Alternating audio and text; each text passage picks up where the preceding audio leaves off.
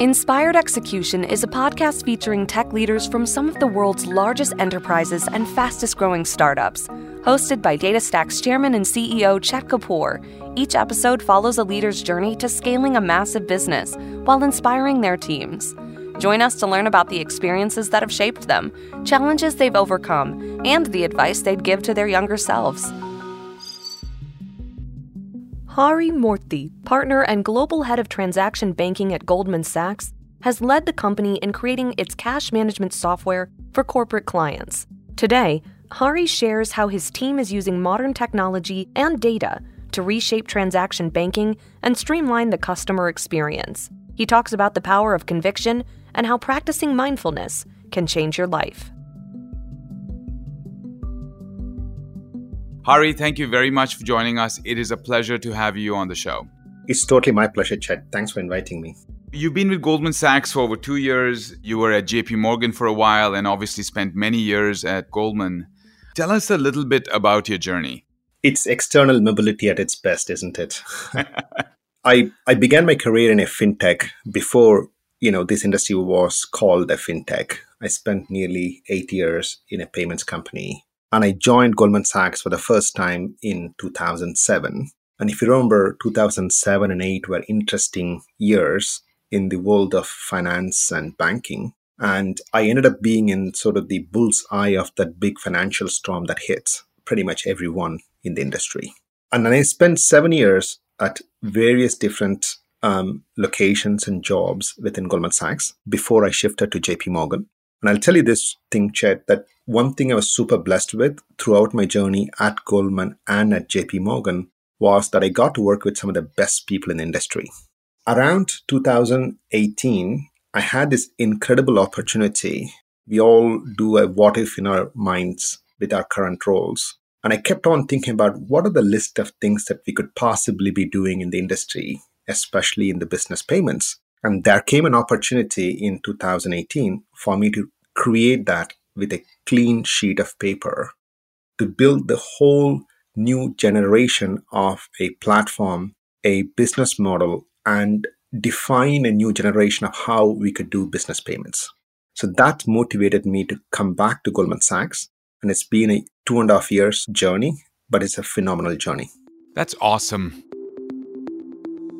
During this journey, what came easy and what was hard? What I thought was hard came out to be very easy. It is assembling a diverse team that had a similar mindset in delivering this platform and this business with a sense of purpose and with a conviction that's deep-rooted that we could do this. We grew from a team of 1 to a team of 350 in less than 18 months, and assembling a team broadly across 3 different continents with some deep expertise in this business, some technological experience, some with completely different mindset and experience, neither of these industries coming together, what was massive. I thought it would be hard, but I was wrong. It was very easy to get that team aligned, motivated, and stay focused towards the journey in the last 2.5 years. What was the struggle? When we do something with a clean sheet of paper, a startup, you have a deep conviction that your path is right.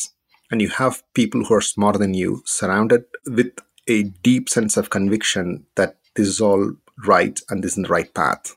But that's all you have for the first 1.5 years until you have clients, until you have active users and active volumes in the system.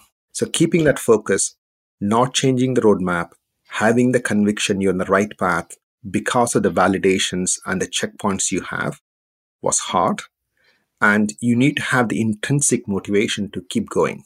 My 3 words have always been, you have to believe, inspire, and execute in that order. And that loop never stops, right? You have to continue to believe, inspire, execute. And you have to believe when it is the hardest time to believe, right? And so I think that's what you're saying, which is awesome. Yeah, I think I would stress on the word belief here.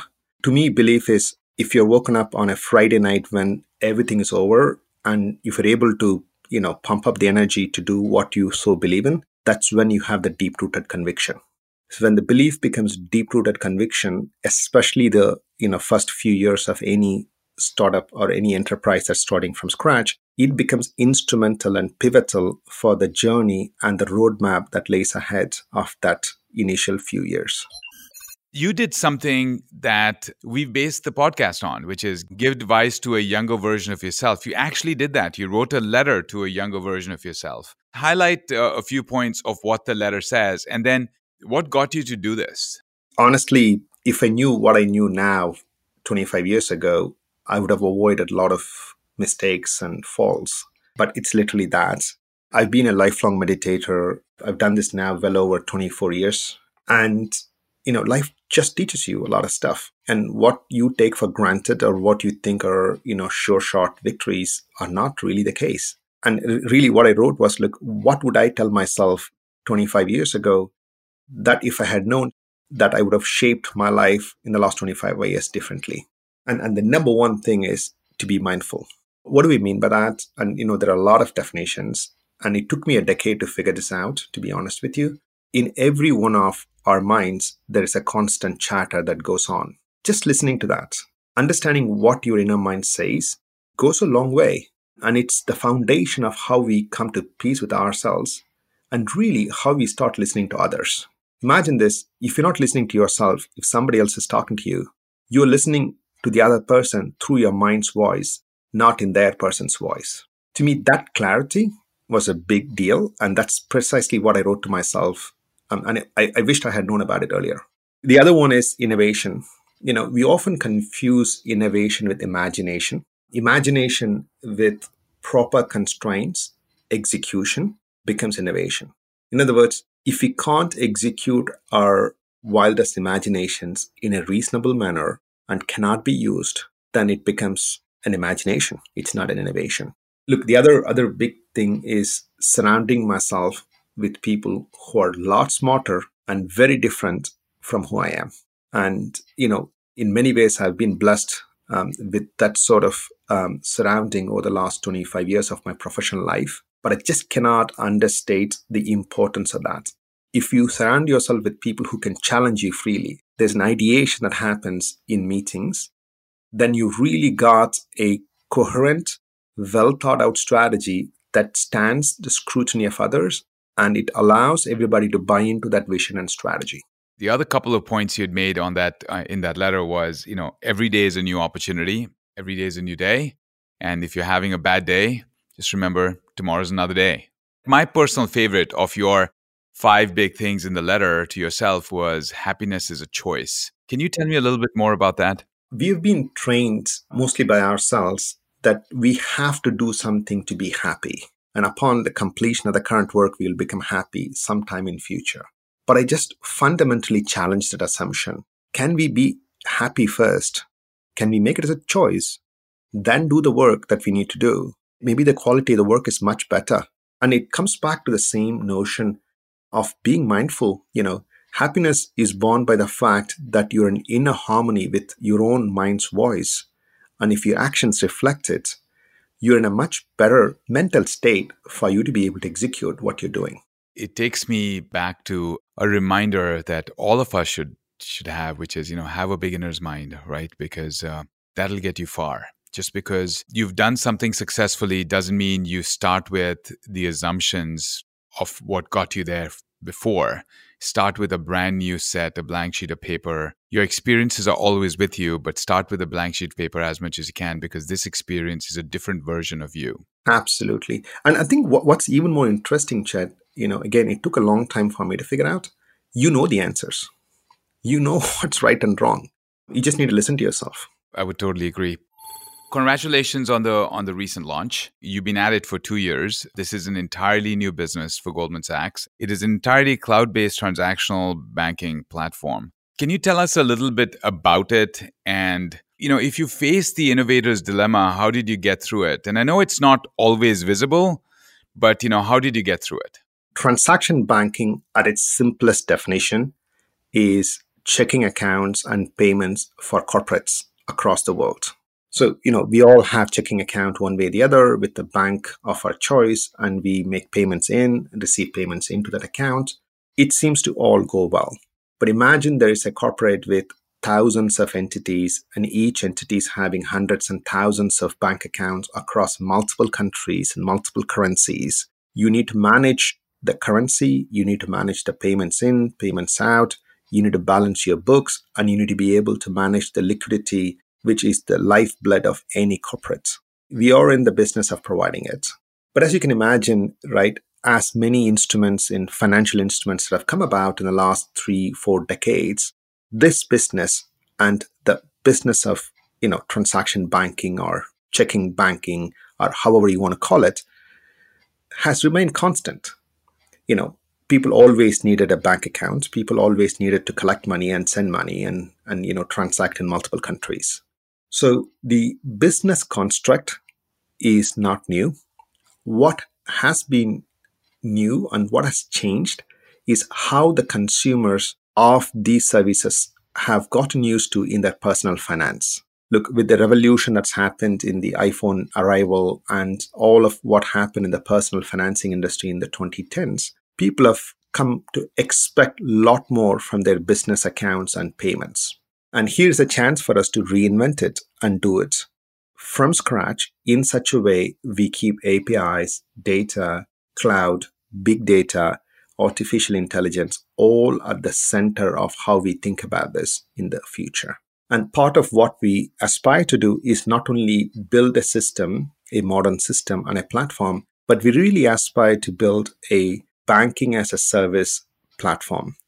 In other words, we want to embed these services into the business processing of our clients' core systems so that they can cater to their clients. It's an extension of what has traditionally been a bank or a banking account to a different, stratosphere and different dimension. So we no longer have these boundaries and walls that is inefficient. Keeping in mind, we want to be absolutely controlled, compliant of all the regulations and compliance procedures. In effect, with better use of technology, better data, we could have a better compliant framework, better regulatory adherence of the systems that we have developed. What technology are you most excited about from a business impact point of view?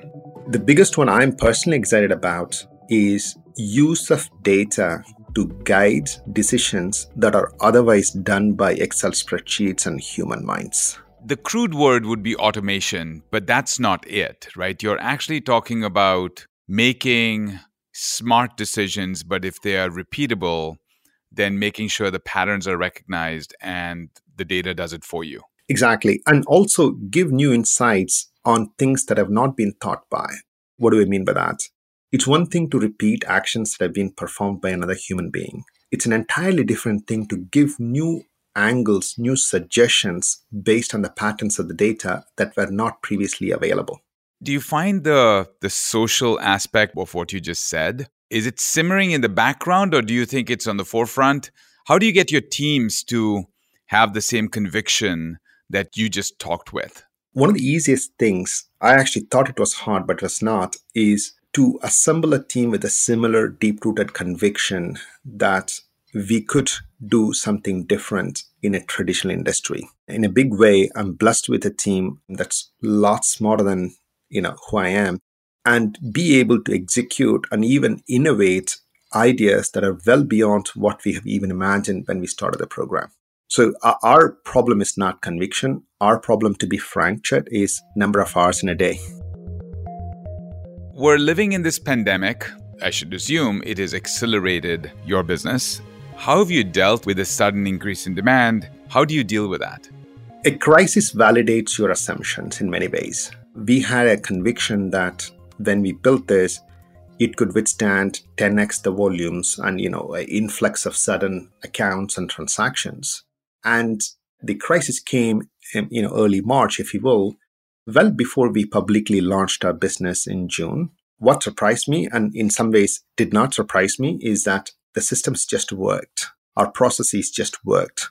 So our problems weren't our platform or our systems. It's the human element, right? I mean, there are so many folks across multiple continents, having to work from home and, with their relatives and parents to take care of, and their friends who might be contacting this deadly virus, that was sort of a bigger problem in my mind than the systems and processes and procedures. But what I was really surprised and inspired by is the resilience that our team showed. We launched this business in the middle of a crisis, and we are performing as we were expecting, and perhaps even better, despite COVID conditions and the lockdown that we have experienced across multiple different cities. I'm sure we have learned a lot in the last 8 months that we never thought that we would prior to that. Every which way you cut it, right? You can have a great vision, you can have a great mission, you can create the processes, whether you're going through a downturn or you're going through a crisis that is accelerating your business, right? It can happen both ways. At the end of the day, it's about the people. And do the people have the belief, and are they inspired to actually get through it? And it seems like you have exactly the right leadership team that is driving through this and taking the business to the next level in spite of everything else going on around us. Mark of a good, resilient leadership team, isn't it? Yeah, it is. Always, always. But it starts with the leader, Hari. You're way too modest, but it does start with the leader. Moving to the personal side, Hari, who inspires you? I often get the inspiration from folks who struggled selflessly to get what we have today. It is Martin Luther King's of the era, Gandhi's of the era, and all those folks who fought for the freedom everywhere, whose shoulders upon which we stand today and we do what we do. It's just such an inspiring era in between like 1850s to 1950s. There's so much that happened to the world that allowed us to live the life that we live today. Two phenomenal human beings that I think their advice will last us forever, right? They will continue to inspire generations and generations forever. Hari, this has been absolutely phenomenal. Thank you very much for taking the time. Great conversation. Deeply, deeply appreciated. Totally my pleasure, Chet. And what you're doing is phenomenal in that, you convene these 20-minute, 30-minute conversations. And I'm a huge fan of the podcast you're producing. And well done, and keep going. Thank you. When you lead with strong conviction and surround yourself with smart people, you can accomplish anything. Keeping APIs, data, and new technology at the center of your product strategy will help you drive innovation and reimagine the customer experience. Most importantly, Hari reminds us to listen to our inner voice, as it helps us find truth, peace, and connection in our personal and professional lives. Thank you so much for tuning in to today's episode of the Inspired Execution Podcast, hosted by Chairman and CEO of DataStax, Chet Kapoor. We have many more guests and amazing stories to come, so stay tuned. If you haven't already done so, subscribe to the series to be notified when a new episode is released. And for Apple Podcast listeners, please rate and review the show to help give it a wider reach to listeners such as yourself. And feel free to drop us any questions or feedback at inspiredexecution@datastax.com.